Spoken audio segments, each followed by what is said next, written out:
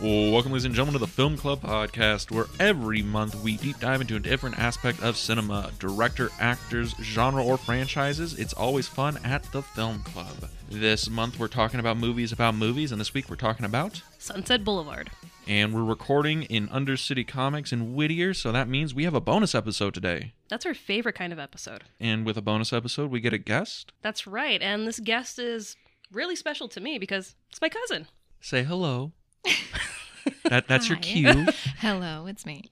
It's you. Becky's cousin. Yes, my cousin Yasmin, who's here to talk about movies. Yes, I am. You are. And I'm very honored. You're very honored. Yes. And she's very shy. Yeah, I can be. Just a little bit? Just a little. Okay. All right. Why are we whispering? It's ASMR. Oh, okay. So yeah, we're talking about Sunset Boulevard today. This was your choice, Becky, right? Yes. And you threw it over to Yasmin over there. Have you ever seen the movie before? Anything going into it? Did you know anything about it? I have never seen this film before. I haven't even heard of it, actually. Wow. I Really? know, living under a rock. And I really wasn't sure if I was actually going to like it. I watched a trailer, which was probably a huge mistake because I feel like trailers are extremely deceptive. Especially in the 50s. Yes.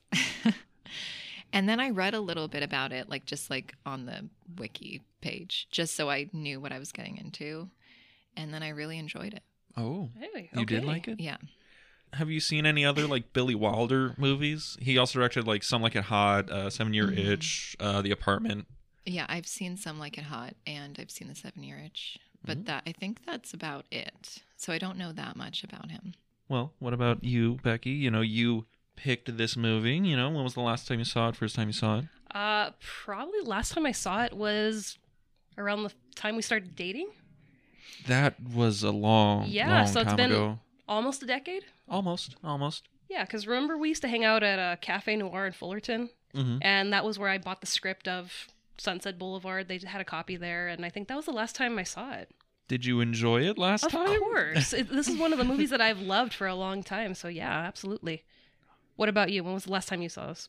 Probably 2 years ago, I think. Okay. I Yasmin had never. I heard of the movie before, and then I just never got around to watching it. And then I was like, oh, I found the DVD at Barnes and Noble. I think I'll watch it. And I watched it, and I forgot literally everything about it. And then I watched it this time, and I was like, oh, this movie's a masterpiece. I really like this movie. It's really good. Mr. Cinema, but he's never seen it, I know. I would think that this is required viewing for film school. It is required viewing for film school, but there's a lot of fucking movies you gotta watch for required viewing for film school. This is top 10, I would say. I mean, it is number 16 on the AFI Top 100. I did see that when I was reading about it. Yeah. It's pretty up there. It's pretty up there. But yeah, so where do you guys want to get started? Well, With, I think you need to read the back of the box. Oh, to let everybody else know who might not have seen it. Yeah. Oh, don't worry, I got the whole box here. It's everything. It's a big box. Spoiler warning for a 3-year-old movie. It's from 1950. I don't think it's, it's getting there. It's getting there, yeah. It's pretty fucking old. It's pretty fucking old. But if you're wondering what it's about, it is about Joe Gillis, a down-on-his-luck writer looking for his big break, and he finds it in the faded movie star Norma Desmond, who is looking for a writer to edit her return script that has taken her 20 years to finish. Things begin to get complicated when Desmond falls in love with Gillis, who only stays with her out of pity after a failed suicide attempt. And when Norma's script is rejected by the studio, her mental state begins to deteriorate. And when Gillis starts writing his own script and starts an affair, I can't really read all that well, and starts an affair with upstart script reader Betty Schaefer, Norma's jealousy becomes dangerous. And when Gillis finally resolves to leave Norma, she shoots him dead and completely loses touch with reality and calls out to a director who is not there for one last close-up before she finally fades away. Wow, Spoilers, I was going to say. This movie is almost as old as my grandmother. Still, spoiler warning as would be old as nice. my dad. I opened It with- can't be. It is. No. Yeah, I know. Weird, but true. No, my uncle can't be that old. He's young, so the movie is young. Yes. But of course, Yes. 73 years young. Mm-hmm. Yeah. But yeah, look, I gave the spoiler warning for this, all right? No, you didn't. You just jumped right in. Told everybody everything that happens. I so gave the spoiler warning. Also, like, I can't... The whole crux of the movie, the opening of the movie is Gillis is fucking dead, all right, guys? Could have been a dream. Could have been a dream. True. I used to read Word Up magazine. Indeed. Sunset Boulevard. What do you guys think of, the biggest star of the movie, Norma Desmond, the movie star, Gloria Swanson? Did you like her performance? Did you think it was interesting? What were your thoughts over there, Miss, trying to hold back a laugh? I'm just going to laugh. I thought her performance was amazing, terrifying, and also just like heart-wrenching, because I was reading that this movie is like in some ways considered like black comedy. Yeah. And it does have moments of like comic relief Mhm. and like these little quirky, aspects, but I felt it was very, very like tragically sad. Yeah, this movie is incredibly depressing Mhm. if you look at it from Norma's perspective. Yes. And that final scene of her, like, I mean, can I talk about the entirety of the movie? Absolutely. Yes, everything in the movie. Anything you want to talk about, absolutely. People, this movie is 73 years old. Okay. Everything's on the table. We're okay. Everyone's seen it, and it's been like cross-referenced 1,000 times. Probably. Oh, yeah. How many times have you heard "I'm ready for my close-up, Mr. DeVille" referenced Yes. in other things? Slightly influential. Just DeMille. slightly. DeMille. DeMille. DeMille. DeMille. DeMille. DeMille, yeah. He's pretty cool. One of the misquoted quotes of all time. Mm-hmm. But yeah. That scene where she's coming down the stairs is like terrifying, heartbreaking, just over the Iconic. top. Iconic. Yeah, exactly. And you sense too that she was like this huge silent film actress, which she was, right? Gloria Yeah. Swanson. Yeah. Because her face is so insanely expressive. Her eyes are like Mhm. pools. Yeah. It's just intense. I guess that's the word for it. I literally wrote in my notes that final scene like gave me chills Mm-hmm. when she's like, "To all you people out there in the dark," and she's literally talking to like the audience Yeah. out there, and I'm like, Breaking the fourth wall. oh, that is fucking creepy as shit. Because Dean's like, I got to turn a light on. I'm getting scared. well, the thing is because like Gloria Swanson, all the like the acting she's doing, she's very like striking poses and stuff like that, and like really expressionistic, like she's in a silent era, Yeah. like Right. horror film, right? And then like how her delivery is like this weird. I don't even know, like her line delivery just seems so like alien to everything else in the movie. She feels like this character kind of out of time that's just hasn't realized she's been, dead. She's a ghost basically. Right, right. Yeah. And I think that's kind of interesting, and I guess to get into like a really sad part of Hollywood, right? Is she's a really sad example of what happens to like movie stars, especially like female movie stars, once they hit a certain age and parts start drying up. Because Gloria Swanson, like in like IRL, like her career dried up in the 30s. Yeah. So thoughts on women after 40 in Hollywood? We're getting to the hard hitting stuff. Well, it's interesting because I actually read about the casting for this film after I watched it, and I read, I don't know if it's accurate, that Mae West and Marlon Brando were the original choices, which I'm really glad they didn't go with them, because I feel like the film would have a kind of smutty like feeling. More like a erotic something. Instead rather. of implied banging, it would be full on banging. oh yeah. Yeah. Brando would be like, "Why are you fading away? Like me and Mae West, we're getting the job done Getting here." it on, yeah. And then apparently they went to a bunch of other actresses like Greta Garbo, Paula Negri, I think, and it just wasn't the right fit for like various reasons. But I thought it was amazing that Gloria Swanson like took this role, because people are basically playing themselves in this movie. Like Cecil B. DeMille is playing himself. Then there's like Buster Keaton's cameo and like Hedda Hopper, right? Yeah. So I was like, it's very, I mean, I have a lot of questions about it because I don't have all of that film history or film theory in my pocket. Sort of like how they navigated this and how they, I don't know, like how are you playing yourself as this like washed up actress and have the like self-reflection to do that. I don't know. Really breaking the fourth wall. Another person that they considered to cast as Joe was Montgomery Clift, who was a big actor of the time. And he signed on, and he actually broke his contract 2 weeks before they started filming because he was actually living that real-life situation with a former actress, Libby Holman. And she did tell him, if you take this role, I am going to kill myself. So he was really living that life of, I have this older woman that's taking care of me more or less, and too close for comfort. Very close for comfort, which is cool. It's very depressing. But it's depressing, cool. But it's cool that, this is Hollywood and this isn't like, some fantasy. It's like, no, this is actually what happens in Hollywood, and it's still going on. Yeah, I mean, it's that stereotype where Hollywood doesn't know what to do with women after 40.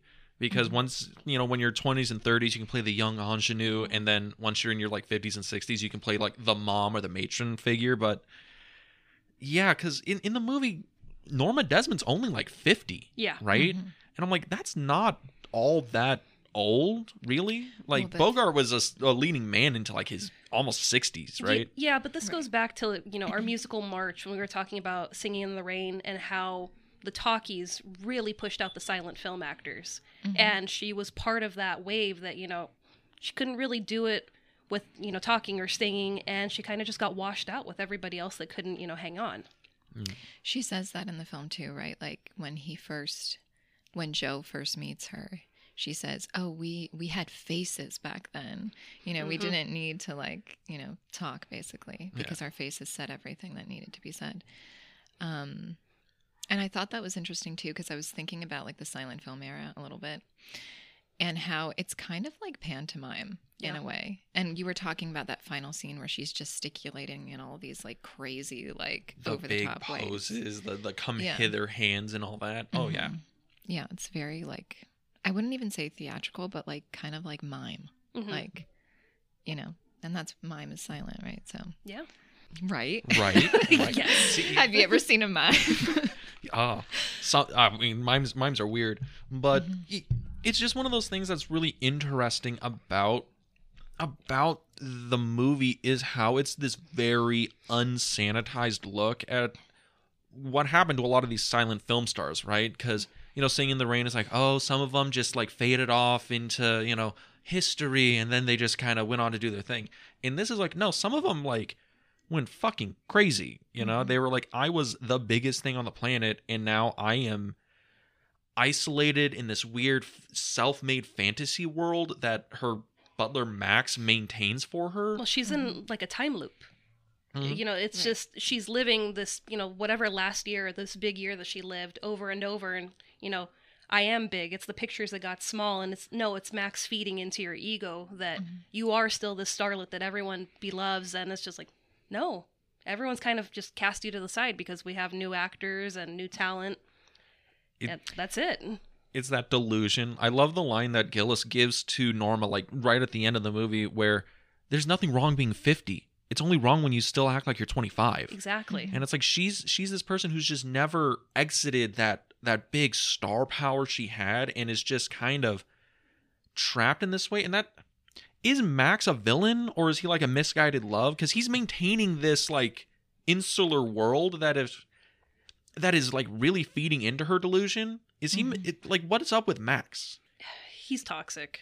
She's toxic. He's toxic because he's not helping her try to break out of this. He's the first husband.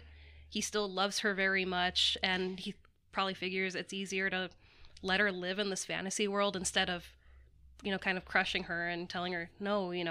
You aren't that it girl anymore. He also mentions that he was her first director or whatever. He was the one at the start of her career. He discovered her. Right. And so I also felt this for him, that he had a kind of personal investment in her as his sort of passion project or brainchild that he... The starlet. Yeah. And that was very important for him to hold on to as well. That illusion. I don't know. That sad codependency kind of thing. And Max is such a fascinating character because he's played by a real silent era director. I'm gonna It's like Eric von Strim or something. von Stride or von Heim or something like that. I know because he directed like Greed, and he was like this very like he says in the movie, was this huge silent era director. And then once Norma faded away, he's also kind of one of those directors that couldn't adapt to the sound era. And watching the movie, I'm like, they're in this, you know, ghost house, right? And they're living with these ghosts of the past, and it's almost like he is completely involved in this illusion, but he just has the sense that he knows it's not real. Yeah. And I think the tragedy is that Norma just doesn't understand that, because I was thinking about this in the movie when she goes to Cecil B. DeMille and all the other like cast and crew were like, oh my god, it's Norma Desmond, I thought she was dead. And they're all old people, by yeah, the way. Exactly, which I think is like fascinating.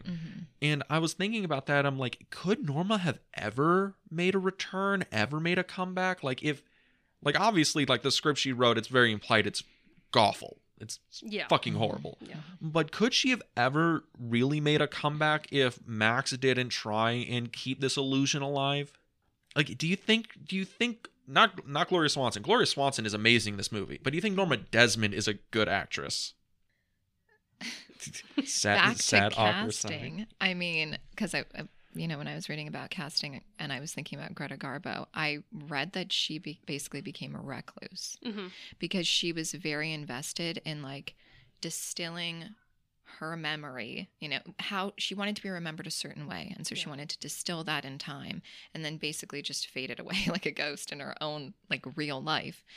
So probably this character, I feel like, would do the same. Do you know what I mean? That I don't know. I don't think she would have successfully like been an older actress, if you will. You don't think she could have made the comeback tour? No. She's too delusional, like too crazy. I mean, but that last scene when she gets to like play to the camera, it's haunting. She would have been great in like Whatever Happened to Baby Jane, Mommy Dearest, things like that. Vampira. She's not an influence on Vampira, right? No? Not sure. Okay, that eyeliner throwing me. I didn't find it anywhere, but that's the vibes that I was getting when I was watching her come down the stairs, and I'm like, it's very vampiric, and I was thinking, ooh, Vampira. I wonder if that inspired, because it's around the same time that Vampire was out there in the world, so maybe could have been. I gotcha. Well, what about you, Becky? Do you have anything you wanted to talk about the movie real quick? There's so much to talk about this movie. Well, I think we have to talk about the mansion itself, because I think the mansion is a character in the movie. Yeah, it's this insulated world. It's this fantasy land. It's this decrepit haunted house with two ghosts still living in it. Yeah, the house is a whole realm in and of itself. And it was a real house owned by John Paul Getty. Oh my gosh. I didn't know that.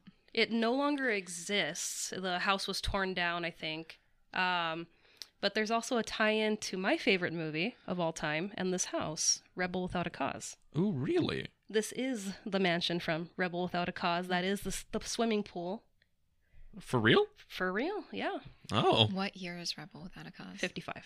Okay. And the house and the pool were torn down in 58. Okay. Wow. It is now I think a building for John Paul Getty's business, and the pool is now a parking lot. You could park where William Holden once swam. Yeah, you can. Get that close to Hollywood history right there. Yeah, okay, yeah, that's cool. But Yasmin, did you have any thoughts on the house? You said you came here with a lot of questions, concerns, thoughts, you know. Well, about the house, I mean, that first scene where Joe sees Norma really struck me, because she calls out to him and says like, "Oh, I've been waiting for you," or like, "Why have you taken so long?" Something like that. And when he sees her, it's through like a screen. Like she's standing on a patio, but it's through this like blind or whatever. So it's very you know, it's like an obstruction, or he's seeing this apparition almost of like this ghost, or and she's wearing glasses, I think, as well, like sunglasses. So that really struck me. I was like, it's almost like he's seeing something that's like removed, like stuck in time, or trapped behind like literally a screen. Yeah. Calling out to him, you know. I thought that I don't know, that visual image that just struck me.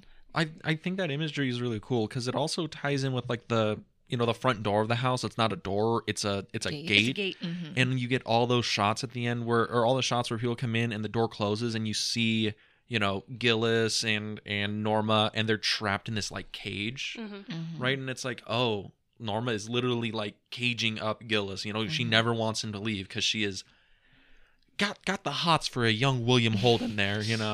Yeah, I mean, I love the imagery of the movie because, the gates, the screens, also the mirrors. The mirrors are used a lot in this movie where, we're just seeing kind of a reversed image of what's really happening.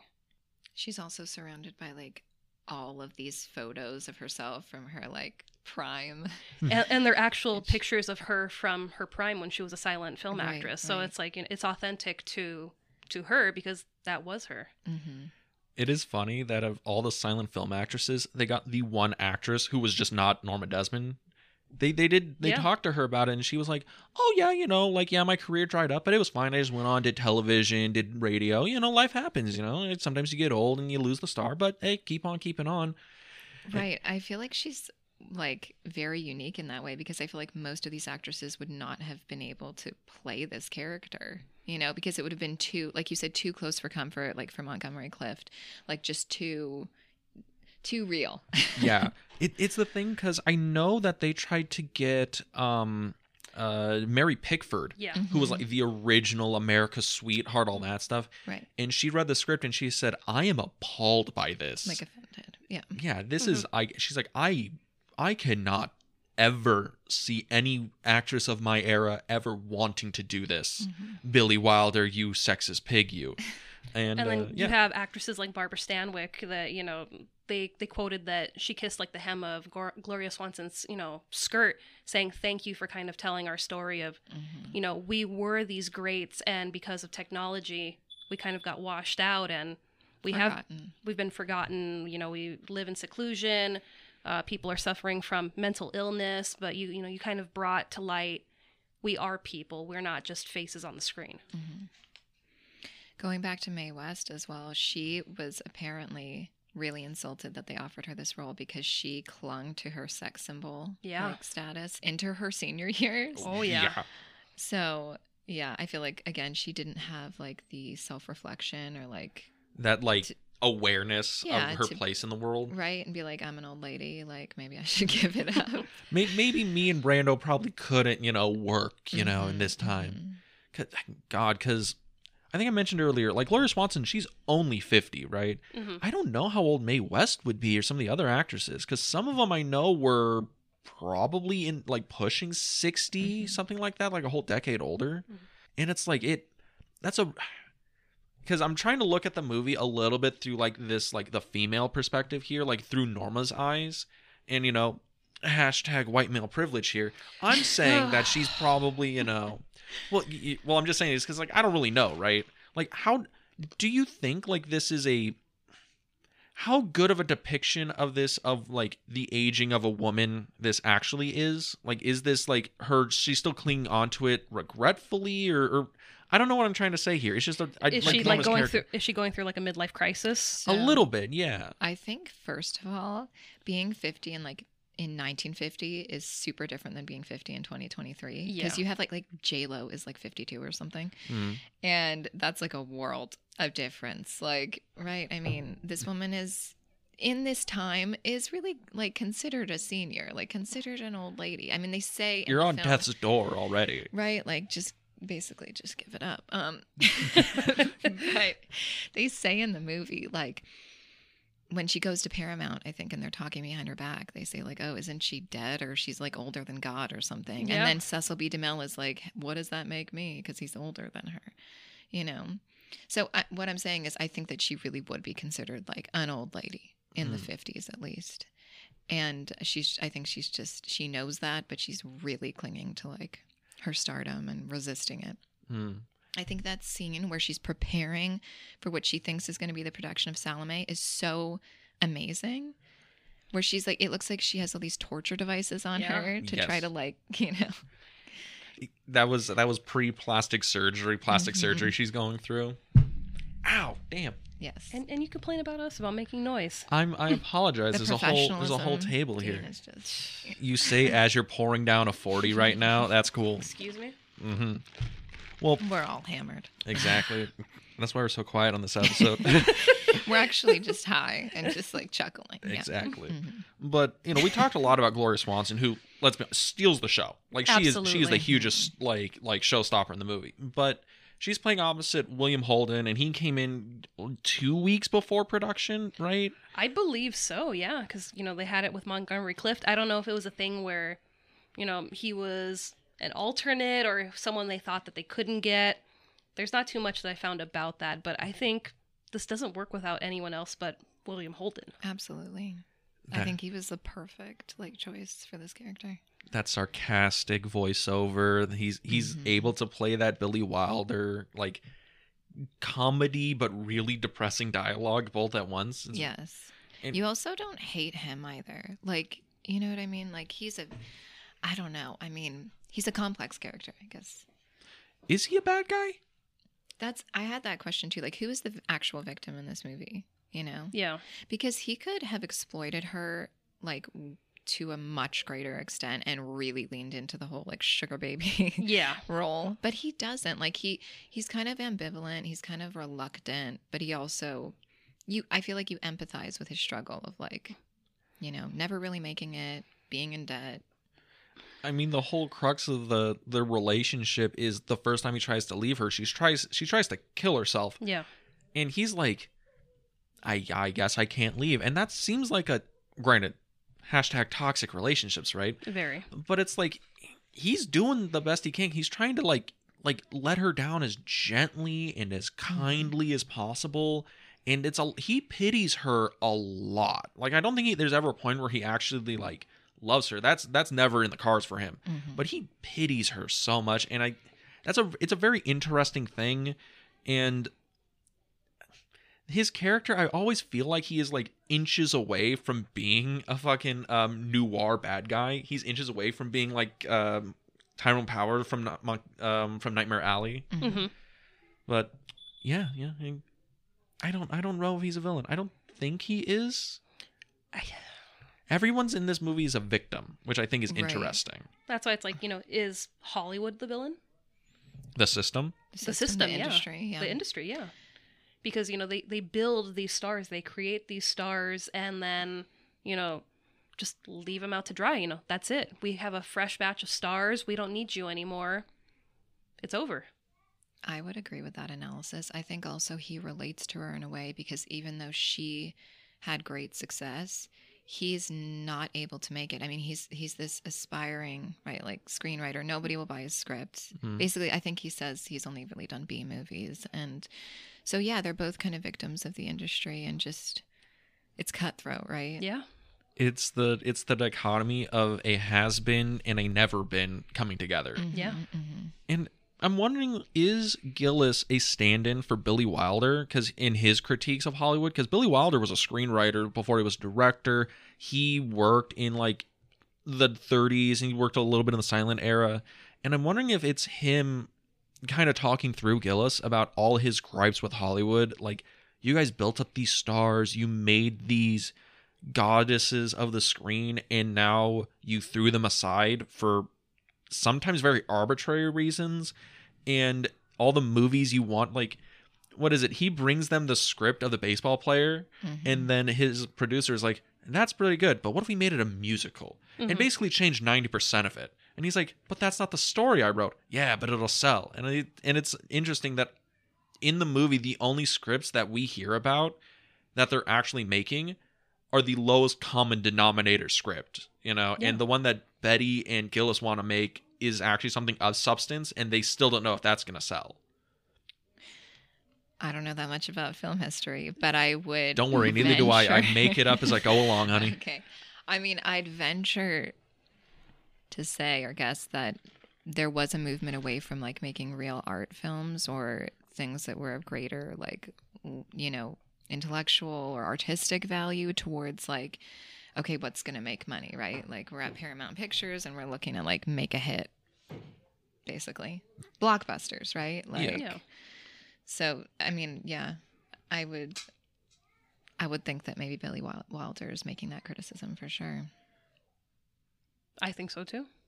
I mean, you know, Good he's job, Dean. Good job. I called it out. You did, but I mean, I read the movie. you know, he's made some of the biggest, most iconic films that are out there. I mean, we've reviewed a couple of his films on the podcast recently or this past year.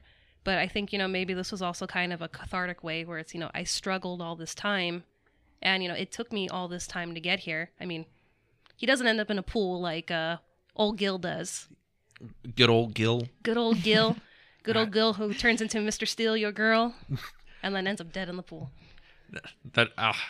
See, that is like the one part of the movie where I'm like, okay, you're kind of a bad guy because he is really trying to still steal Betty. Yeah. Totally. The party scene, I'm like, that's so inappropriate. You're sitting on the edge of a bathtub, like you're both like, what are they reciting, like Shakespeare or some like weird old play to each other? I don't recall. It wasn't familiar to me either. Whatever it is they're reciting, they are inches away from just closing the door and just doing what God intended in that bathroom, like inches away from it. Mm-hmm. And then she's like, "Hey, the phone's free. See ya." See ya. And her husband or her fiance is literally on the other side of the wall. Like, what is and this? is like the nicest guy in the world. Yeah. Their whole relationship, that part of the movie actually felt like a weaker, you know, like a weaker detail to me, but I feel like it was purposeful, and I haven't exactly put together like, you know, the meaning of that relationship or what it was supposed to be like. Well, we'll state what you know, and we'll try and fill in the gaps. You know, that's why you're here. Well, welcome to the podcast. Thank you so much. I don't know. I mean, Betty Schaefer is an interesting character to me because she tells Joe that she was originally going to be an actress, right? That her parents have been in the film industry and that she basically had a nose job. Yeah. Anticipating that she would be. It crooked off to the left a little bit, you know? Right. Got that fixed. Yeah. And then she realized that she wanted to be behind the camera, and she talks about how much she loves that and how much she wants to be like a writer, right? But I wonder, like, they're definitely trying to contrast her with, you know, Norma Desmond. Mm-hmm. And I don't know. I don't know where that's going. But, I mean, her character's interesting, but, like, all of the interactions between her and Joe, I was just like, why? Like, let's just get back to the spooky mansion where, like, all of the fun happens. I don't know. I think that's interesting about them contrasting because, yeah, Norma's somebody who clings on to the star power, and Betty is somebody who's, like, the star doesn't appeal to her. She loves the art, right? The movies and things like that. But, yeah, I really like the spooky mansion, too. I ain't gonna lie to you. It is definitely the most interesting part of the movie. Well, definitely, but I think Betty's there because she kind of symbolizes passion and freedom, and Norma is just, you know, toxicity and darkness, and it's just, you know, the two where he's kind of like, I have to be with her because I don't want her to kill herself, but at the same time, this girl over here, she, you know, pushes me to, you know, be passionate about writing and movies and, you know, express all the things that I love, and this one's just trying to keep me here as man candy. And yet he turns Betty down in the end. To save her. You think so? I think so. Because Norma's there listening above. That's when they pan over and she's there above. He knows that, you know, she'll continue. If she's going to call her nightly, which is kind of sus, you know. Norma Desmond calling you late at night. Terrifying. Betty could have endeared herself to Norma immediately, and she's like, oh my God, you're Norma Desmond. I love your movies. Let's write a movie for you. I'm your biggest fan. I'm your biggest fan. And Betty's not that smart. You don't think she is? Like, she is not stupid, but she's not that clever. Wow, really talking down about the female leads in this movie. So sexist. No. So Norma's sexist. Great. Norma's great. Against my own people. Oh, so sexist. So sexist. Yeah. But, yeah, it is interesting how you bring that up. Like, Betty is this maybe not the symbol, but she is facilitating a far more creative life for Gillis, and I think that's a lot of what the movie is, you know? Gillis is trapped in this very uncreative, very sad world with Norma Desmond, trying to rewrite a 1,000,000-page handwritten script that is obviously bad, and he only really finds true happiness and satisfaction in this beautiful creative process with Betty. And I think that it's interesting. We're seeing a lot going on as this dichotomy of these two, you know, women in the movie through the eyes of Joe. Yeah. Yes. Does that help? It was good. That helps. That helps. I'm also thinking about Joe Gillis and like, not as a character so much, but more as what he represents of like modern Hollywood or modern movie making, and why he has this like, he almost has a sense of obligation to like Norma Desmond in a way, or I don't know, like he owes her something. He says like when she tries to kill herself that she was the only person who was ever kind to him. And that's why, you know what I mean, who actually cared. But which is funny because if you see the end of it, you realize that she does not care at all. Oh, no. Like it was all about her narcissism and Yeah. her delusions. Do you think Norma doesn't love him? Do you think Norma only I think wants she him as loves herself, and he's Wants a just a companion. projection of like her desire. Because when she kills him afterwards, she's not like, oh my gosh, what have I done? Poor Joe. She's just like, time for my close up, you know? She's full break, you know? Yeah. Sitting there looking into her mirror, just getting creepier and creepier as the police are like, what happened? Did he try to steal from you? Did he try assaulting you? And she's just there making so many different poses at once. And it's just like, crazy. I love that how the detectives talk to her, because they're still like, She's an old lady. Well, one, she's an old lady, but they're like, this is Hollywood. Hollywood takes care of its own. I mean, what is it? Like, there's a lot of stories of Hollywood, like big star Hollywood actors that just accidentally killed a person, and they kind of like probation, you know, blah, blah, blah. And it's like the cops are still treating this aging star with like kid gloves, right? And it's like, guys, like you know she shot a man. Yeah. Why is she not in the back of the squad car? And it's so weird how even the cops are treating her with kid gloves, because they're like, I mean, she's a faded star, but she was still a star kid, you know? We're still Hollywood fixes at the end of the day. I mean, also, it's like a great headline. I mean, I don't know. Maybe they just love the scandal, or had a hoppers there. This Hollywood is the loves a OJ scandal. of the 1950s. Yeah, there you go. I guess. I guess. I think that maybe that's a stretch. I mean, you know, I watched No, Becky. I watched that FX show. What is it? America versus OJ Simpson, or Yeah. American Crime Story. You finally watched that after I told you. No. you should watch it? I watched it when you told me to watch it, but I Okay. like rewatched it like not that long ago, and I was like, man, yeah, this shit was wild, people. My God. Also, like, Cuba Gooding Jr. was not a good OJ Simpson. No. He was a good actor, not a good OJ He's Simpson. a good actor, yeah. But, yeah. But, you know, Your thoughts on OJ? Your thoughts on the juice? That Heisman, you know? No comment. No comment. but, you know, yeah, Hollywood has its controversies, so many. You know, there's books about all the crazy things that have happened in Hollywood. But the name Norma Desmond actually comes from controversy. So Desmond in her name is from William Desmond Taylor, who was, I guess, a movie director during the silent days. He was actually murdered, and his murder is still unsolved to this day. I guess he was sleeping with somebody's wife, was killed, and found in his writing bungalow. So it's just like, you know, kind of showing, yeah, you know, Hollywood has its ways. You know, Black Dahlia, still unsolved. You know, Hollywood takes care of its own, and Didn't William Holden eventually die like a mysterious death? Or I think that's true. He died before Gloria Swanson. He died 2 years before her. So he died. I have it in here somewhere. Maybe like 81, I think. Gloria Swanson lived for a long time. She I think was 84, and he was like 63. But that is kind of interesting, because when was the Black Dahlia? Was that in like the 30s or 40s? Because I think that 40s, was it? Because they mentioned in the movie, it's like, oh, here's old Joe Gillis, you know, writer, playboy, Black Dahlia suspect. And I'm like, wow, ripping from the headlines, Billy Wilder. I see how it is. Yeah, it was probably like the 30s, the 40s. Yeah, but it's just, I think it's just interesting that Joe Gillis. 1947, so only 3 years prior. Wow, that's Wow. rough, dog. That's rough. But I think it's interesting, you know, the Joe Gillis relationship where he has with these two women in the film, and he has a very weird relationship with Max in the movie. Do you think, like, how do you think Joe looks at Max? Does he think Max is doing a good thing or a bad thing? Does he think Max is a fucking crazier than Norma?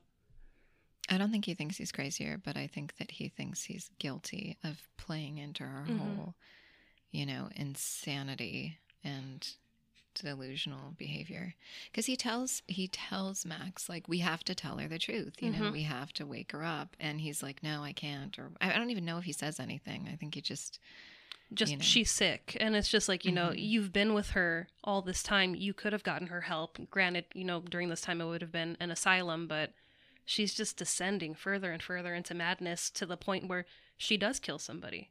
And you wonder about her 2 other previous husbands. What happened to them? It's like a Bluebeard type of, or like your typical gothic novel where there's like dead husbands in the attic, or rather dead wives, but you know. There's a few dead husbands in the attic. There's definitely some dead people. There's got to be a few. I mean, there's a dead monkey in the yard, so. Yeah. Okay, I gotta ask, what the fuck was the monkey about? I'm really into it. Like, you're really into monkeys? Dead monkeys. Jesus Christ. Okay. This got dark. No, just that whole image like really struck me, because this is his first night in this mansion. And the whole place feels like a funeral. When he goes in, the first thing that Max says to him is like something about a coffin. Yeah. So you're like, and then he gets freaked out, like, what am I doing? But yeah, his first night there, he looks out, he sees this, you know, empty tennis court that's all run down. He sees this empty pool that's filled with leaves and rats. And then he sees that they're burying a chimp in the yard, and she's like dressed like some kind of, I don't even know what, like Edgar Allan Poe's fantasy dreams. Yes. Yeah, with like a veil, and she's carrying this giant like candelabra, and her butler is like carrying out this coffin, right? This child-sized coffin. It's super creepy. But that to me was like, okay, this woman has no legacy. Like she has no husband, right? Or at least, I mean, no family, no children. Like the only thing that she can cling to is this like faded career. I don't know. That's what it represented to me, was that, and that chimps are also like, I don't know, I feel like a symbol of like performance and like, you know what I'm saying? Like, I mean, he does make the comment, you know, imitation. He's like, I had this dream of this organ player, and then there was the chimp playing the grinder, right? For coins. Yeah. And we do have the creepy organ in the house that the wind, you know, mysteriously gets into, and it just plays this ominous, you know, kind of theme in the background. And I'm like, yeah, this house wasn't scary enough, but now we have creepy organ like music. Norma Desmond herself is scary. Yes. Yes. Oh God, the creepiest shot of Norma Desmond that's not, you know, the coming at the camera thing, is when she stands up in the projection room and you have the backlight going on in the smoke, and she does I love the that hold scene the hand so up, much. where it's like, that right there is a star, and it's like, that is like such a striking image right there. It's like, oh, that might be my favorite in the movie. But something interesting about you know, symbolism in the movie and monkeys and all that stuff. You notice how Max always wears white gloves throughout the entire movie, and the only scene he doesn't have them in is when he gets confronted about, tell her you've been writing all the letters this whole time, and it's like, oh, he's finally has to take the gloves off to like let her down, and still he can't do it. I'm like, that's a really interesting little symbol thing that I picked up in the movie. Yes, you did. Good job. See? That is a good point. See, I can read movies. Yes, you can. I had no doubt. Max is also, when they go to Paramount, what struck me about him was that he literally looked like a member of like the Gestapo, like the all black suit. Yeah, with the hat, like he looked like a Nazi straight up. Like, we don't need invitation.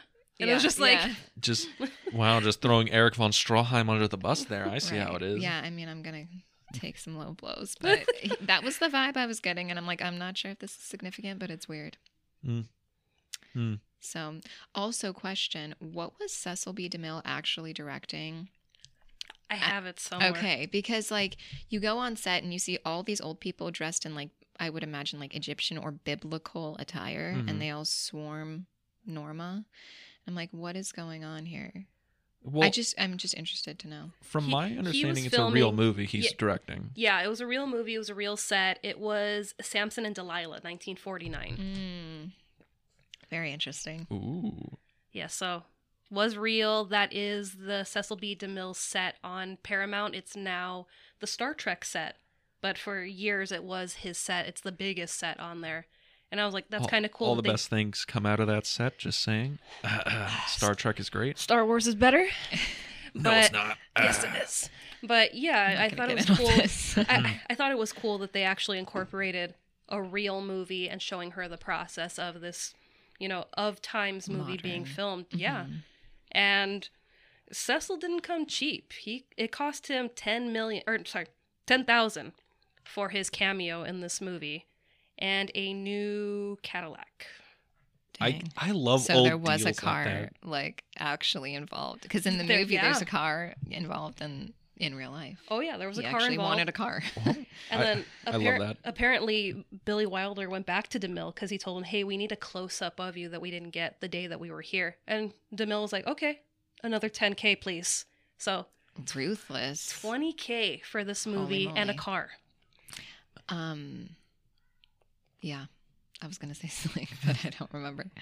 Well, Cecil B. DeMille is also interesting because Cecil B. DeMille for the longest time was like the biggest director out of Paramount, out of Hollywood. He directed the Ten Commandments, both versions, and he was like a huge director for the longest time. And it's kind of fascinating that Gloria Swanson or Norma Desmond is like, only DeMille could bring you back. And it's like she puts herself on such a lofty status that she's like, I will only act if like Steven Spielberg directs me, kind of thing. And it's like that's another level of her delusion, of her like illusions of grandeur that's still there.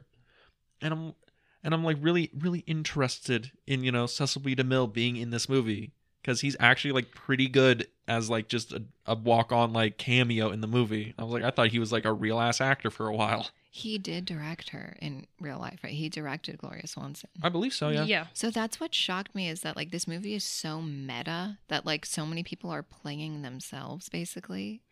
That's what makes it creepy, because it doesn't feel like a movie. It feels like we're watching a documentary. Yeah, like exactly, a documentary or like something autobiographical or whatever. Yeah, because I don't know if you caught it when they're leaving the studio. He calls Norma young fellow, and apparently that was a nickname he came up with her, throughout her time at the studio, because she was tougher than any man.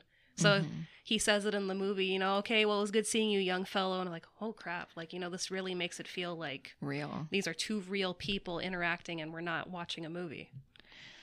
I just wonder what conversations were surrounding the production of this, because I mean, dang, like he's basically saying in the movie, I would never work with her again. She's totally washed up. Her script is terrible. Yeah. And she's just like, aware of that. It is interesting that DeMille calls that out in like the end, where he's like, never, ever let her come back on this set again. I do never want to see her again. And it's like... And get me Gordon Cole on the phone. Yeah. Twin Peaks reference, by the way. Yes, it was. Bingo. Oh. David Lynch. But that's the thing. Like, DeMille, because he seems to like enjoy talking to her for a little bit. I think he's aware that she's a little like loosey-goosey. But like their interaction is amicable. I'm surprised there's like no attempt to maybe like mend her in any way, or maybe like send not have Cecil B. DeMille direct her, but like, we'll talk to somebody in like the B picture unit to give you something to do. Or is that like way too much of like a kindness that this movie is definitely not interested in? I think it's a thing where, everyone talks in Hollywood, and, granted, she's been this recluse for maybe 20 years, however long she's been in this mansion. And, he's probably heard the stories of, hey, Norma, she was already starting to lose it when the talkies came in, and it's only gotten worse. So it's like, I can, sit there and talk with you and, be polite and regale, tales of the past, but we're not moving forward because you're still stuck in the past. Mm-hmm. I think that people do like truly pity her, but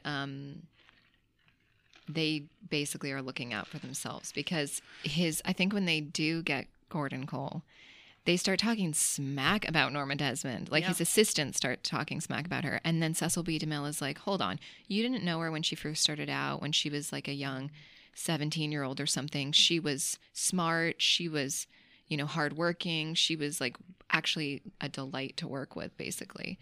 So he says that, like he stands up for her in a way, but he just doesn't want to have anything to do with her professionally anymore. It's probably the thing where, that's where he keeps her in his head. She is that bright-eyed 17-year-old that was so fresh and full of life and talent, and he just can't face the fact that she is just so far gone.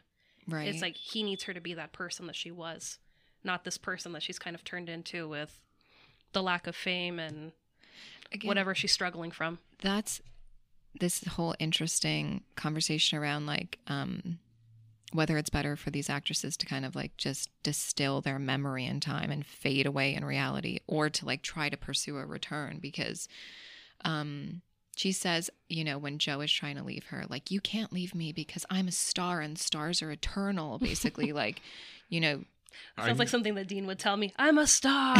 well, I mean, like in a, what is it, that philosophical like idea where you die two deaths, one where your mortal body dies and one when the last person who remembers you dies. Yeah. And it's like, if you're a star, right? Charlie Chaplin is immortal. Yes. He lives in the minds, the memory of everyone. He lives on the silver screen for all of eternity. And like, that's another interesting like thought here, because, if Norma Desmond just fucking died or whatever at like 33 in a car accident, they'd be like, she was one of the most beautiful screen gems of the silent era and all this other stuff. And it's the thing where, not like, if she faded off gracefully kind of thing, and the audiences and the stars and the people would remember her as this kind of immortalized figure of her stardom. It's kind of like what happened with Marilyn Monroe. Yeah. The reason why so many people hold her in this memory of being this, gorgeous eternal star quality is because she never saw old age. She never faded out like Marlon Brando did, where like there's the images of like, well, there's Marlon Brando on the waterfront, Streetcar Named Desire, Godfather, where he's this star, he's this giant titan of the industry, and then you have Island of Dr. Moreau Brando, where he went to Pink's hot dogs every Friday night and was like, if I don't finish 50 hot dogs, I didn't do a service to myself. Like that's an interesting like arc of the career, You right? have James Dean that is immortally 24 years old. He's, this gorgeous thing. You never, saw him age and turn into, an old man. He's 24 that looks 34. Let's be honest here. Drinking and smoking did a lot to that man. Different time, though. Different People time. looked older. Rough life. I don't know if this point is like tangential, but thinking about like film. A tangent on this podcast? I would never. Unheard of. Okay, I'm gonna go with it. All right.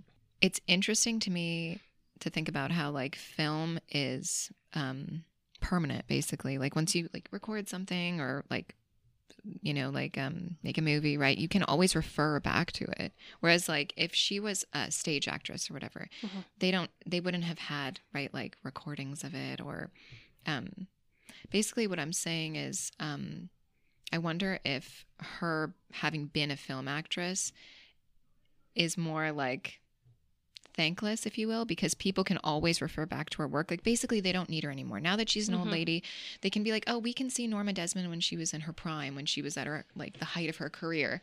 And I guess if this was, 100 years prior in 1850 and she was a theater actress, people would have still been like, let's consult Norma Desmond. Like, let's have her, I don't know, perform or even just talk about like how it was being a stage actress. Do you know what I'm saying? Yeah. Oh, yeah, I'm picking it up.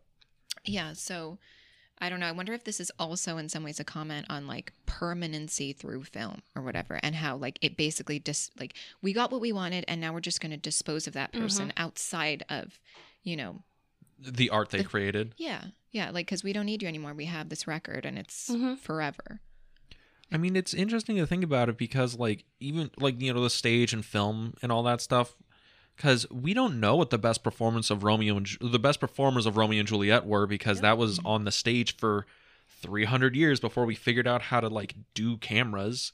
So it's like with the advent of film, like you can achieve a level of that immortality, and it's very interesting because it's not, I guess it's not like true immortality, but you can lock in a person in a singular moment of time and you are looking at them at their peak, at their best, kind of thing. You don't need them anymore, kind of. I mean, that was so depressing. But true. Yeah, like why would I need you, Brando? I got on the waterfront over here. Cast them off to the side. But it's another like aspect of just the nature of the industry, right? I mean, you don't even need to hear about it either. Like, you don't need to get them to tell you stories about, the greatest performance of, like you said, Romeo and Juliet or whatever. You don't even need to be an Oscar-worthy actor. You could just, want to be famous. Like, I can't think of the actress's name. She tried to be an actress. She just couldn't do it.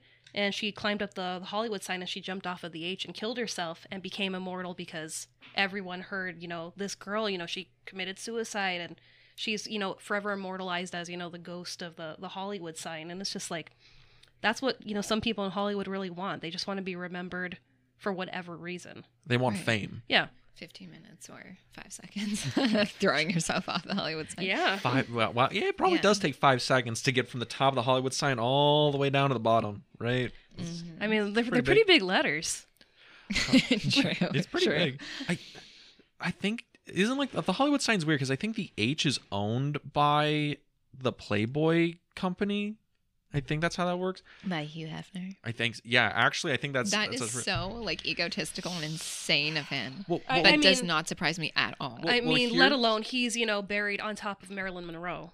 I mean, God, poor woman. Poor woman indeed. But I think that's all I wanted was some peace and death. But no, I have to have an old perv buried on top of me. On top, yeah. But yeah, I think that's like a thing. Like when the Hollywood sign got like really run down in like the 50s and 60s, like they asked for a bunch of donations to rebuild them, and at that time you could just buy a letter of the Hollywood sign, and that was like interesting. I didn't know that. Yeah, it was like your company's responsibility to keep up that letter. So I think the H is like Hugh Hefner, and then I think the D might be owned by like Dolly Parton or something like that. Like people try to get the letter from their name or something like that. But yeah, there's a bunch of different companies that own different letters. So yeah, because I know the Hollywood sign's celebrating its 100th anniversary this year, I believe. Yeah. I mean, it'd be cool to get the whole Hollywood land, but I mean, just seeing Hollywood anytime we pass by the mountains is cool.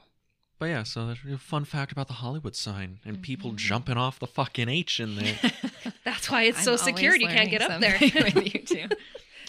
But I think you do bring up this really interesting thought about, film and immortalization. And because Norma Desmond, she watches her old reels and she's like, right there, that's when I was a star. That's when I was, the queen of the screen. That's when I was beautiful. And she is even like relishing in her own imagery. Like you called it like narcissism. And it's like, I'm almost wondering if she's trying to look at that and be like, that is what I'll be remembered for. That is the legacy. That is, my immortality, And I think she's more sad that's it. I think she's more sad people forgot her than she's grown old, Yeah. Well, yeah. I think also going back to like her relationship with Joe Gillis and whether she cared about him at all. I really feel like that relationship is like autosexual, if you will. Like it's more about just her and like maybe also she's excited by the idea that this young man is even there with her, like spending time with her and dancing with her on New Year's Eve. I don't know, and making sure he looks pretty. Yeah, and white, wearing like a tuxedo with tails, and I think it feeds into again this trying to keep up this fantasy, this delusional, I mean, they definitely banged on New Year's, right? No, he goes. They allude to it. He goes in. He's like, really? "Happy New Year, Norma," and then she goes in for the kiss, and it fades to black. Do you want to know something funny about that kiss? What? So Billy Wilder, he has a good sense of humor to himself. So apparently they go in for the kiss, and he just didn't say cut. So they're making out on the bed for a few minutes, and it was actually William Holden's wife that had to like get up and say like, "Okay, cut, stop," because she just couldn't, take seeing the two of them making out. And I was just like, were they just like going at it for the sake of professionalism? Yeah, they just kept going. Because I feel like he wouldn't actually enjoy that. Well, Gloria Swanson was chemistry. Gloria Swanson was like, "This is my time to shine." Gloria Swanson was like, "I was kissing fellas before you were born, son." Yeah. But they don't have chemistry, in my opinion, by any means. No. Like, you don't think so? Okay, I don't mean like romantic chemistry, but like on-screen chemistry. Oh yeah, yeah. I mean, for sure. You feel like he's taking care of his like geriatric neighbor, and just feels bad. That is so mean. Well, there's no romance.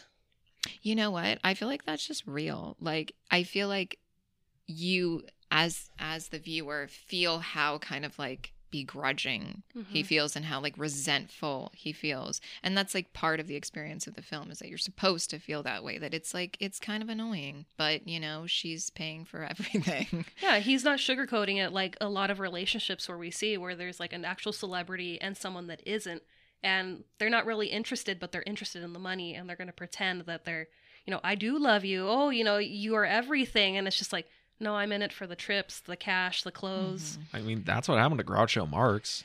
Yeah, unfortunately, yeah. You know that story?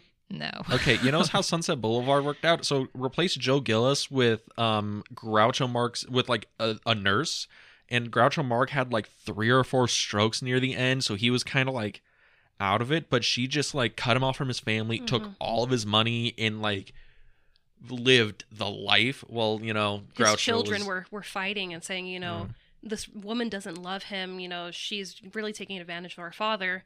And she made off with all his earnings, you know, because he came up from the vaudeville days. He banked away a lot of cash. He did. And, you know, she just kind of skated away with his millions and left his family high and dry. Brutal, but so like common, actually. And Rob Zombie wanted to make that into a film. Absolutely not.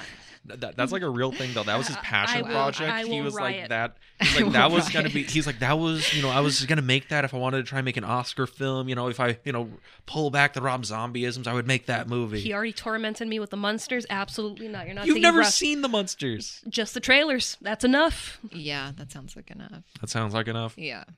Have you seen the Munsters? No. No? Not a fan? No. Not going into that? I mean, I just, haven't gone down that path. Not a Rob Zombie person? No. Generally, no. Yeah. I don't know if I'm missing out or No. what. But I trust Becky, so. You know, Thank you. I wouldn't say missing out, but sometimes it's weird. But yeah, Sunset Boulevard, you know, life imitating art imitating life. Yeah, and I mean, I think we have to talk about life because it was nominated for 11 Academy Awards. It did win 3 of them for Best Writing, Art Direction, Best Score. Score was done by Franz Waxman, who did The Bride of Frankenstein, Rear Window. Her top 3 favorite Rebecca. composers of all time. Yeah. Also, how did Gloria Swanson not win a fucking Oscar for this? She was nominated. It was one of those films where the actual stars were nominated for an Oscar. Best actor, best actress, yeah. I know, her performance was honestly insane. Her not winning was actually one of the Academy Awards' biggest upsets. Really? Yeah, because she lost to Judy Holliday for Born Yesterday, which was also with William Holden, came out the same year. And I love Born Yesterday. That's something that I've wanted to bring to the podcast for a while. We just haven't been able to fit it. But I can see where it's an upset because as much as I love that movie, Gloria Swanson deserved it. And at the same time, Bette Davis was also nominated for All About Eve. So it was one of those years where it's just massive competition movies. Was insane. Yeah. Bette Davis also scary, in my opinion. Real scary. Oh, Whatever Happened to Baby Jane? Mm-hmm. Whatever Happened to Baby Jane is like the unofficial sequel to Sunset Boulevard.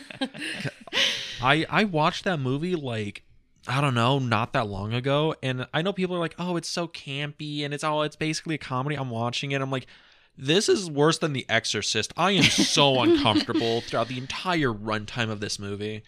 And you mentioned at the beginning, you know, you read Sunset Boulevard's like a black comedy. Well, I read that it was like in the genre of like film noir, but also black comedy, and I was like, this is a tragedy. Yeah. It's a straight horror movie half the time. Yeah, and a horror movie for sure. I mean, I felt that way. You want to know something scary? Yes. So apparently Gloria Swanson, according to her daughter, was a method actor. So the entirety of this making of the movie, she stayed in the Norma Desmond character.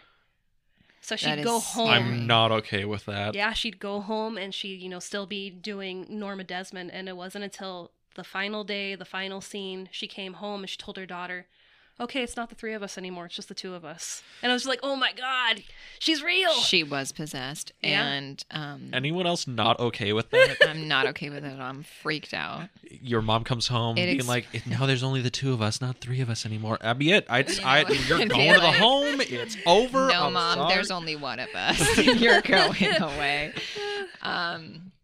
No, that makes sense to me though, because of, I mean, her performance was so, believable. I mean, yeah. And it's weird because she's so over the top in some scenes, but you never doubt this woman is Norma Desmond. It's so No, not at all. It's so weird. Can I also say something real quick? Because we were talking about the house. Her bed, that like golden boat with the angels, totally reminds me Phantom of the Opera. Because it is. Is it? It is. Okay, because it was like... It's from Lon Chaney's Phantom of the Opera. Oh my God. Yeah. That was going to be my trivia fact of the... Oh, dang, no, sorry, it's okay. It's okay. It's okay. Stop banging the table. I'm sorry. It's so loud. No, but I was like, that is so perfect because it's like, first of all, this house is like a lair, this like, Yeah. Underground, if you will. I mean, Not you got the underground, organ, right? The organ, yeah, just like the monkey. I'm so proud of my cousin. She picked up on Phantom of the Opera. I try. I mean, that's even like a symbolic thing because Phantom of the Opera was like this. Like when you think of like old school silent movies, you think Lon Chaney with like the Man of a Thousand thing, Faces. Man of a Thousand Faces, and it's like she's even living in this like silent era insulated like set too. Like it's her so life weird. is a film basically. Maybe Joe is like the new He's actor the new leading man on the set. Yeah, well, He's her Christine. Oh dang! Oh shit! Because she's got a mask on. She's got a permanent mask on. Yeah. Are you my talking gosh, about that makeup, dude! That scene though, when she's coming down the stairs, it's like, oh no, the mask has become her. Yeah. And even Max, by the way, is like freaked out in that final scene. You see it on his face where he's like, she's terrifying, gone full catatonic, nuts. Yeah. I love in that because the ending scene of this movie is fucking perfection. And that's what you see when you see, anyone talking about this movie is her descending the stairs.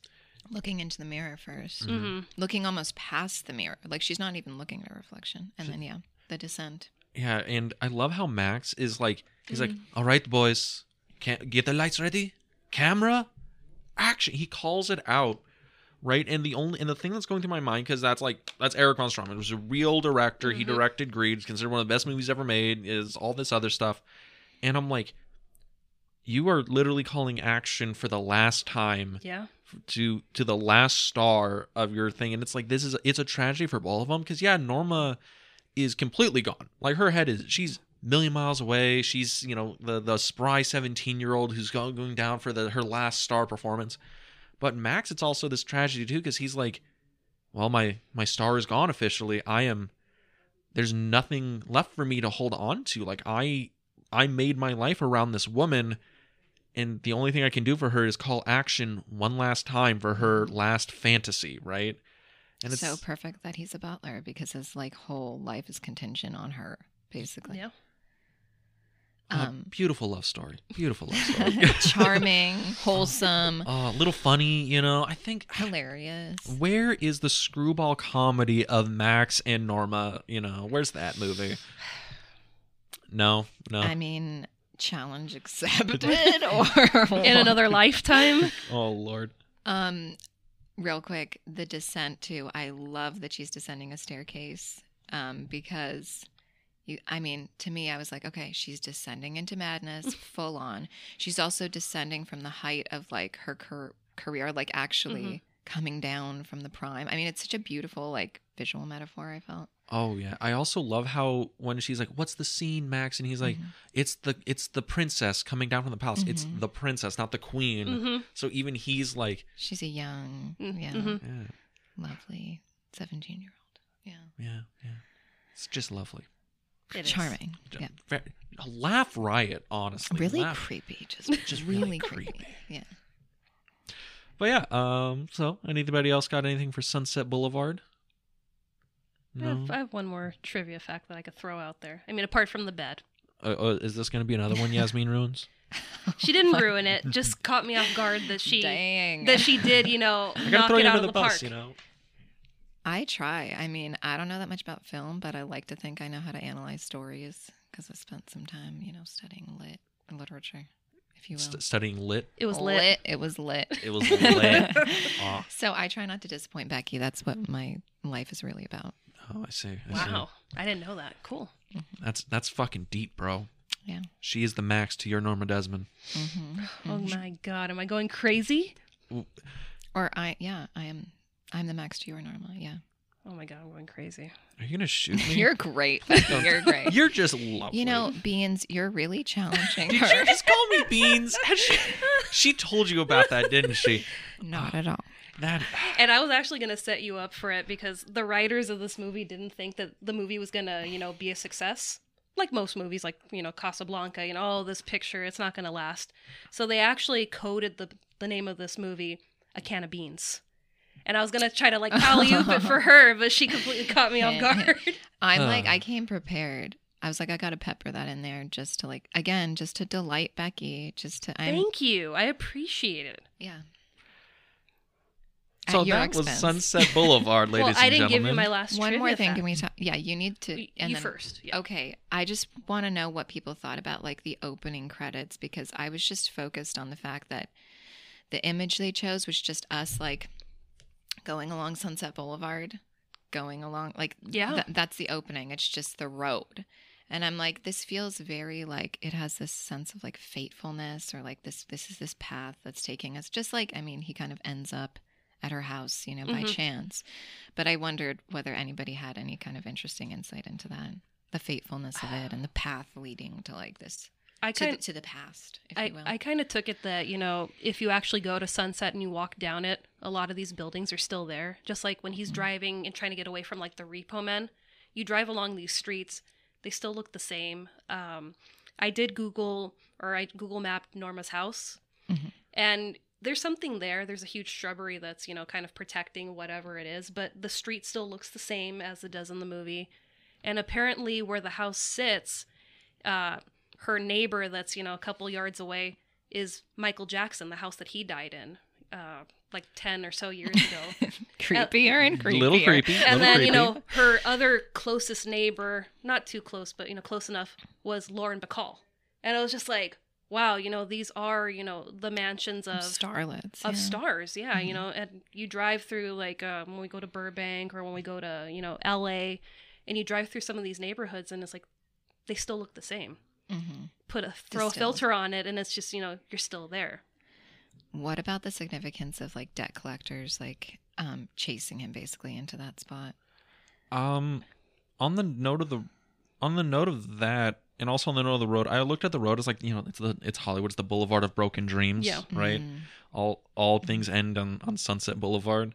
But with the debt collectors, I think a lot of that is, Gillis is at the end of his rope. He has nothing left. The debt collectors chasing him are like, hey, buddy, you couldn't make it in Hollywood, so we're going to take the last thing from you, your car, and then that's, send you off back to Dayton, Ohio. They're, because Hollywood is the stereotype of it's just there to take from you. And even his agent tells him, he's like, let them take your car. You need to lose everything, because when you lose everything, you'll be inspired. And that's when you make your comeback, and you come back big. Fuck that guy, by the way. While he's playing golf. Yeah. Yeah. Just he's like, I could let you have the 300, but nah. But yeah, I think that's a thing where it's it's this big critique of Hollywood where it's oh, you come here, try to make it big as a writer, and it's just going to take everything from you until you got nothing left. And this one, it's it's taking all his material possessions, but it's also took all his creativity, all of his drive. It took his life. And it took his life, It took everything from him, just like how it took all of Norma's sanity, joy, youth, essentially. She didn't really have a youthful time in her life. She didn't have a 20s or 30s. She had work. Yeah. They took her legacy from her, So took her innocence from her. Because at 17, you're still, you're still growing up, and you get thrown into the Hollywood system, and it's just, work, parties and insanity, and that's what we're left with her. She's just, she's not Norma Desmond anymore. She's kind of just the shell of her. I think that informs her attitude towards money too, because she says to Joe in the car, we have all this money, I'm rich, rich. She's like, well, we might as well spend it, basically. What did I even do all this for? Let's just blow it. And she proves that she's, she's smart. It's not just money from acting. It's she's like, oh yeah, investments. Investments. She got into oil. She owns, properties. And it's like, well, damn, Norma, you have been busy, even though you've been a recluse in that house. it's a thing where I'm like, Norma, you could just open your own fucking studio if you wanted to. Like, you can make your own fucking movie. You know, if DeMille's only $10,000 a day, like, I think you could swing this. Well, $10,000 a day for Billy Wilder, but for Norma, I think she's more self-doubting than she lets on. And I think she needs affirmation from others, too.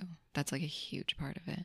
that and also because she's a recluse, she doesn't know about these new directors that are out, you know, great people that would work with her and, you know, kind of, you know, be on the same playing field. She's still in the mind of Cecil B. DeMille is everything, and that's what I want. I want the best. The best, yeah. Word. Sunset Boulevard. Word, yo. Yes. But yeah, so you had one more trivia fact for us before we headed out? One more trivia fact. I'm going to have to buy the DVD because I want to see if this exists anywhere. But apparently the original movie began and ended in the morgue. And I was like, well, the movie doesn't start in the morgue, doesn't end in the morgue. So apparently when they were showing it to test audiences, they started in the morgue. And you know how we have, you know, the voiceover of William Holden explaining, you know, how he got to, you know, his demise. Mm-hmm. So apparently it starts in the morgue, and he's talking to the fellow corpses in the morgue, kind of like when you see, like, in prison movies, you know, so what got you in here? And so they're basically having that conversation, and they're like, you know, so, you know, how'd you end up here? And he's like, oh, I drowned. And some guy's like, oh, what did a St. Bernard jump on you in the pool? And he goes, no, I went into the pool with a couple extra holes in my body that I didn't have. And they're like, oh, you were murdered? And he goes, yeah, I was murdered. And the test audiences, they thought it was hysterical. They were laughing, and too funny. I would have also laughed. It's ridiculous. The studio was like, yeah, we can't do this. We need to have it, you know, more kind of, you know, noir. And well, how did he end up here? You know, is this really happening? And I'm like, I would have loved to seen that. The other corpses, what do you mean you got killed? Are you okay? Are you all right? It's one of those things where I'm like, the voiceover in some instances is bordering on high comedy. Yeah. Mm-hmm. It is very close to me being like, am I supposed to laugh at this? If it weren't for the fact this is so depressing, this would be hilarious. But yeah. I feel like that opening scene, though, with the pool, him floating in the pool, is so much more poignant, though, because you see, like, the flash bulbs, and you see him just floating there saying, I always wanted a pool. And it's like, yeah you were, like you said, like, you never made it, you know, just a wannabe. I also love that shot where they're looking up from under the water and he's floating there and they're under there, and it's like, oh, I just love all the imagery in this movie. There's like 15 like masterfully composed shots in this movie that are just like height of cinema. Do you know how they made that shot? I assume like it's like a pool with like a glass bottom and they went underneath it. They had it, but they really wanted you know, kind of like the waves. They wanted everything, so they ended up shooting it through a mirror. Oh, okay. That is even more interesting. So that's why I kind of love that, you know, mirrors are so well used in this movie. Like when him and Norma get into the fight before she slits her wrists, you see her run up the stairs, but you see her framed in the mirror as she's running up the staircase. So it's like you're watching a movie within a movie. So it's like, I love that, you know, we're just kind of looking through the looking glass in this movie. How people see themselves, how they imagine themselves. It's that much more dramatic, seeing her run through the frame. And also when she looks in the mirror before going in there, it's like she's putting her face on. Like she's putting on the guise of whatever Joe wants or whatever she thinks Joe wants. Like she's putting on that performance, right? Yeah. Yes. But yeah, that was Sunset Boulevard, ladies and gentlemen. A laugh riot. Lovely film. Watch it with your kids, you know, just a beautiful film. Feel-good film. Feel-good film for the ages. But, you know, so overall, how'd you like Sunset Boulevard? I loved it. And I wanted to watch it again before the podcast, but I didn't have time. But I'm actually glad I didn't, because I feel like the first impression was, like, important to go off of, if you will. Really strong. Yeah. Yeah. Would you recommend? Highly recommend. Not with your children, but highly recommend. No. Not family viewing.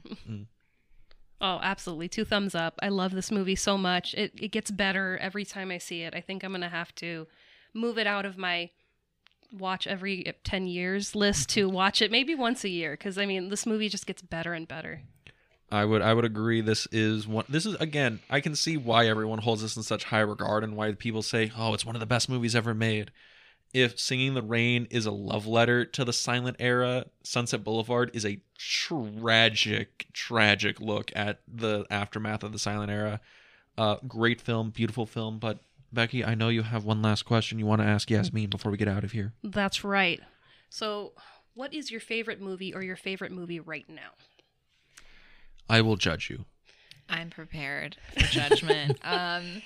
Yeah, so favorite movie is really tough, but I'd probably choose The Color of Pomegranates. Wow. I thought I was pretentious. So You are. pretentious. But yeah, I love the cinematography. I love all of the visual metaphors in the film. Yeah, I just think it's a beautiful movie. And I last watched Creed 2 just to balance this out. Yeah. So Creed 2, I was like corny, but I kind of loved it. You're and ready I'm for ready Creed 3. for Creed 3. Exactly. Yeah. The height of cinema. Absolutely. Yes. Creed 2, not Color Pomegranates. Pomegranates, right. popcorn flick. Totally. Yeah. It's for the plebs, you know? So. Movie for everyone. Yeah. Really? Colored Pomegranates? Really? Yes. You know what? To each their own. To each their own. It is a fucking beautiful movie. It is really, really pretty. I feel like it's what I want from a movie because I kind of like those movies that actually have less dialogue, less screenplay, if you will. Really like Sunset Boulevard, though, where there's a lot of screenplay. I lot of loved dialogue. it. I can go with both, but like I like the quietness of Color Pomegranates and just being able to focus on the images and like their symbolism, and yeah, I feel like that's kind of what cinema is about to an extent, right? Like it's not a book, it's not a play, it's a film. That's strong. We have a good array of guests on this podcast. One of our first guests' favorite movie was Man of Steel, and Yes, we get it to was. Color Pomegranates strong. But Becky, Miss Boo, what are we doing next? Next month is an entirely Dean month. I know he's been waiting to do this month. This is basically our Foreign Films 101 month. I'm going to be watching, I think almost all the films in this month are new to me, except for the first, because we're going to be talking about The Cabinet of Dr. Caligari, and I'm very excited. Yes, it is. I think it's considered the first horror film, or it's really, really early. German Expressionist. It's a huge influence you can see today on people like Tim Burton. That's probably why you saw it, I'm guessing. Yes. Yep, figured. But yeah, I'm very excited about that one. I've seen that movie probably a half dozen times. I got a fun story of watching that at work when I was at Walgreens. That was very perfect setting. Yes. Right. They gave me like an iPad or whatever to like do inventory, but they didn't realize it had connection to the internet. And it didn't have volume, so I was like, I'll watch a silent movie. So I watched Cabinet of Dr. Caligari on my break As you at work. do, right? Like every Walgreens employee does Everyone. I got fun stories about that. But yeah, I cannot wait. But if they wanted to get that, where can they go? If you want to listen to us on a different platform than you currently are, you can find us on Apple Podcasts, Spotify, iHeartRadio, and YouTube. Yeah, you can go to our YouTube channel, The Film Vault. That's The Film Vault on YouTube, where I do slideshows. They're not love videos. Slideshows. They are slideshows because I am lazy. And we're trying to catch up on everything, getting new episodes out as often as we can. But if you want to follow us on social media, you can go to The Film Club Podcast on Instagram, where we post daily stories, upcoming episodes, random trivia, and random adventures. And with that, We'll see you next week at the Film Club. have a good week, everybody. And then you say goodbye, Yasmin. Say goodbye to everyone. Bye, guys. Keep Bye. it real. Keep it real. Bye, everybody. Bye.